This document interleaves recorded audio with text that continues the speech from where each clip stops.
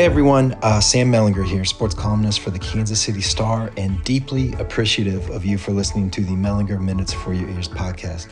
I'm excited enough about baseball's return. We'll hit it here in the lead, again with questions, and finally in the bonus segment with clips of a long and really interesting interview I did in Mike Matheny's office during spring training, back when you could talk to people face to face. The big news this week, obviously, is baseball's return, and that's where we're going to start. And at least for the next few minutes, I'm going to take a break from, sort of being sad at how the players and especially owners handled the last few months. I'm not yet at the part where we can talk about whether the 2020 World Series winner will be more or less legitimate than the Houston Astros. But, for now, I want to talk about the Royals' part in all this, specifically the idea that the Royals, and I'm not here to say this is common around the game, but I think the Royals might be able to benefit from this, or at the very least, maybe this is a better way of saying it. Maybe they won't be as hurt by a shortened season as other clubs. The first point is probably obvious, but the Royals now have an honest-to-goodness chance at the playoffs. Seriously, baseball's great separator has always been the ridiculously long 162-game season. You can't just fluke your way into the playoffs, right? Unless you're the eventual 2006 World Series champion St. Louis Cardinals. But, the best local example of this is the 2003 Royals. That was not a good team. That was a fluke. Those guys lost 100 games the year before and 310 games over the next three. But, by God, they started that season 16-3, and they were in first place into August. So, over 162, a team so desperate for pitching that it signs Jose Lima, sight unseen, from an independent league based on a report that his fastball was in the mid-80s, by the way, that team would never make the playoffs. But over 60, hell yeah, it's possible. If you're like me and into numbers, Fangraphs projections gave the Royals a 0.3% chance of the postseason before the world shut down. Now it's around 14%. That's a chance. But the Royals could benefit in other ways too. You might not care about this, and maybe you shouldn't. But the Royals' payroll was set to be somewhere north of $80 million this year. That's bottom five in baseball, but trimming payroll was always going to be a priority this year and next. The shortened season will save, think about this, the shortened season will save $20 million just on Ian Kennedy and Danny Duffy alone. Now, I'm assuming you care as much about John Sherman's profit margins as I do, but if we take him at his word and, so far his actions, and I'm going to get into that more in a column that should be on the website right now, actually, as you're listening to this. I hope you check it out. But, he has said that owning a team is not about making money, but it's about, sort of a civic responsibility. Then, maybe this money that they're saving now can be pocketed for later, or viewed another way, maybe trimming the losses this year. And I do believe they're going to lose money this year. I absolutely believe that. Means that, maybe there's less of a weight on them in the future, right? Okay, so now some baseball. There is a real fear among some about future consequences from the shortened season, particularly when it comes to pitcher injuries. Teams are often dogmatic about protecting arms, particularly with big one-year spikes in pitches and innings. Well, the starting pitchers this season will likely top out around 70 innings in the regular season, maybe 80. That's leading the league type stuff. Last year I looked this up. There's 15 pitchers that threw more than 200 innings. So generally speaking, clubs don't like pitchers' workloads to go up more than 20 or 30% in any 1 year. That means all clubs will be dealing with a workload issue next year.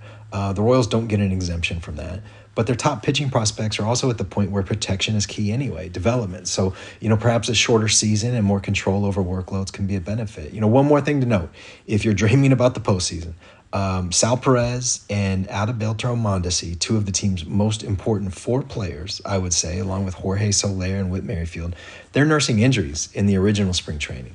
Those should be healed now, 100% ready to go for the sprint of a season. Anyway, that's the optimistic view, right? And look, there's nothing wrong with being optimistic right now. Lord knows we've had enough of the opposite. So, okay, if you'd like to participate in next week's show, please call 816-234-4365. Anytime, day or night. Leave your first name, where you're calling from, and almost literally any question. We have a great batch of questions this week, which we will get to after this short break.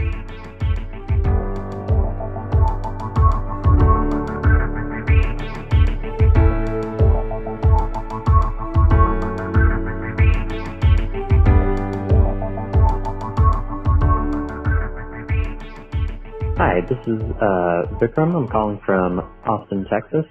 And yesterday, one of my friends, who's a Broncos fan, sent me the article about how Patrick Mahomes might get a Whataburger franchise in the Kansas City area, and my friend was asking me, why is your quarterback so likable? And so it got me thinking about, like, for Kansas City sports, like, who's the last sports figure to be like a true arch nemesis? I'm too young to remember the John Elway years, so like I was trying to think of who from one of our rival teams like I really hated, and no one was coming to mind. And I was curious what you all thought about it. Thanks. So old heads might argue for George Steinbrenner or something like that, but to me, you mentioned the biggest nemesis of all time, and that's John Elway. It wasn't just how good he was or that he was in the division or all the comebacks. It's also that when he retired and moved to the front office, he's the reason the Broncos landed Peyton Manning. That's a hell of a track record, right? And signing Joe Flacco can only slightly soften the pain. But there have been others through the years, and Manning is a pretty good name. Of course, he was the quarterback on the other side of the no punt game in the postseason after the 2003 season. And, there's a lot of people around town who believe that if the Chiefs get by that game, they get into the Super Bowl. Their history would have been different if that happens. Peyton Manning beat the Chiefs in the playoffs twice with the Colts and then was the quarterback for 4 straight division champions with the Broncos. But, your question, you said most recent. And, if we can feel, and this is how I feel anyway, but if we can feel that the 2019 Chiefs sort of, exercised a tortured past, and that Tom Brady is no longer a threat, at least in the AFC, then I think Madison Bumgarner has the best case. If he's not Superman in Game 7 in 2014, maybe the Royals win consecutive World Series, right? Those teams were really evenly matched, and I thought the Royals might have actually had a slight edge, especially at that point when they were playing so well. Their bullpen success was amplified. There's a really good case to be made that if Madison Bumgarner was merely great in that postseason and merely great in that Game 7, that the Royals would have won back-to-back World Series, but my God, that was an amazing performance from him. So, okay, here's a question from Andrew. Yes, this is Andrew in Des Moines, and I was wondering what this postponement, late start, and financial hit for baseball will do to John Sherman in his first year as an owner. How far will it put him behind, just in terms of profit and what he'll be able to do when it comes to whatever free agents or whatnot? Also, lack of development for these pitching prospects and Bobby Witt Jr. and everybody else with no minor league season. How much are the Royals going to be put behind both John Sherman and his player development? Again, this is Andrew in Des Moines. Thanks.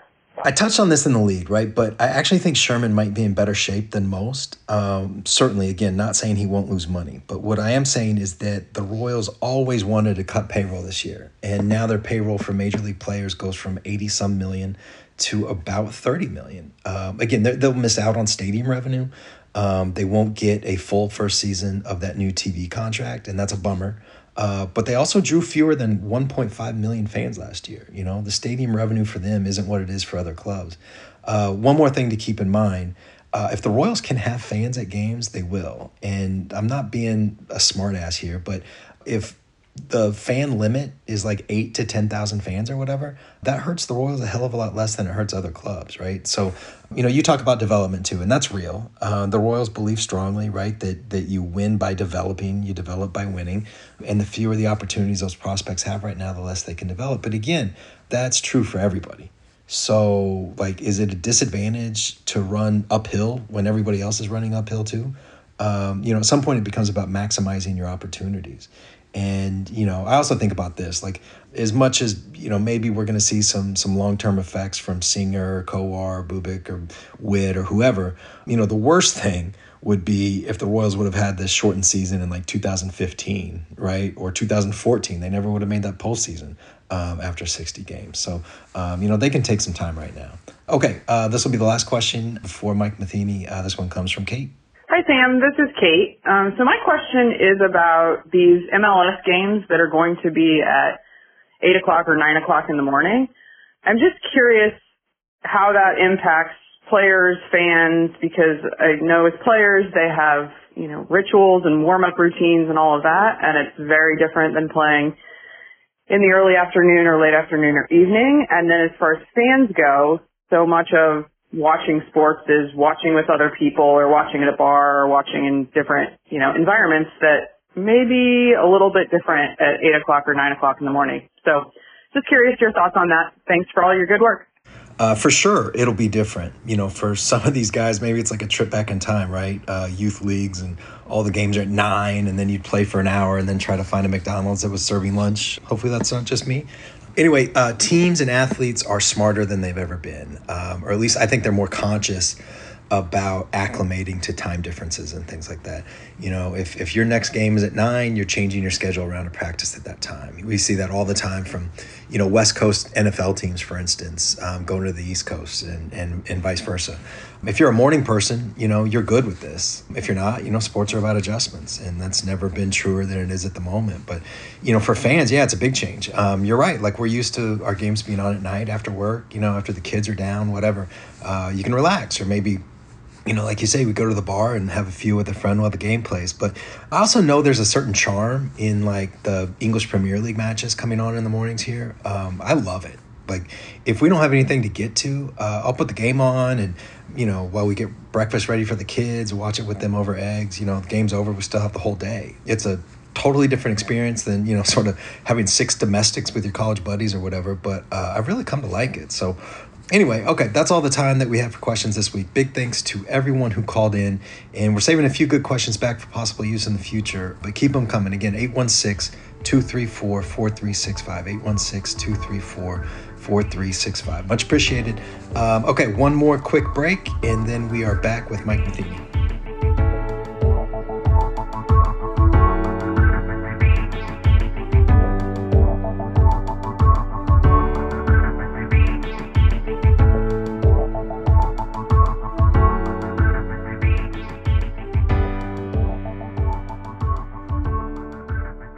You guys, come with me into a real big league clubhouse.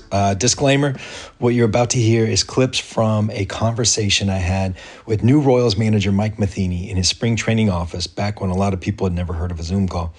The conversation is a few months old, but the substance is as relevant as ever as the Royals prepare to begin spring training 2.0 in a few days. The Royals are a changing club. That is by design. The Royals, if we're honest, had grown stale the last few years. I wrote about that quite a bit, and I hope you were paying attention because a major internal focus has been on correcting that. There is some hope that a better bullpen, particularly with power arms, can patch some of the holes from last year's team, but the front office also believes, and this is 100% no disrespect to Ned Yost, that Matheny's energy will be good for this group. Whatever it's worth, I did sense more of that in Surprise, a better energy. I assume that'll translate again when they start back up next week, but I guess we'll wait to say for sure. There's a lot of change with this team, and not just the obvious with the coronavirus pandemic, right? But we're going to see that draft class of Singer, Kowar, Bubic, Lynch. We're going to see those guys start to transition to the big leagues. We're going to see the future start to come into focus. And, for the first time since May of 2010, more than 10 years ago, they will be doing this with someone other than Yost as manager. Full honesty here, I have long believed that the importance of a big league manager is overstated by most fans and media. Ned Yost, I think, is a perfect example. Guy won a World Series when he had enough great players, and he lost 207 games the last 2 years when he didn't. But I do believe that a lot of a team's personality, particularly with a young team, can come from the manager. I do believe that you can get a good idea of how a franchise sees itself and how a team plans on winning from getting to know the manager. I do believe all of that's real, which is part of why I've enjoyed getting to know who Matheny is and what motivates him. The best conversation I've had with him covered about an hour in his office in Surprise.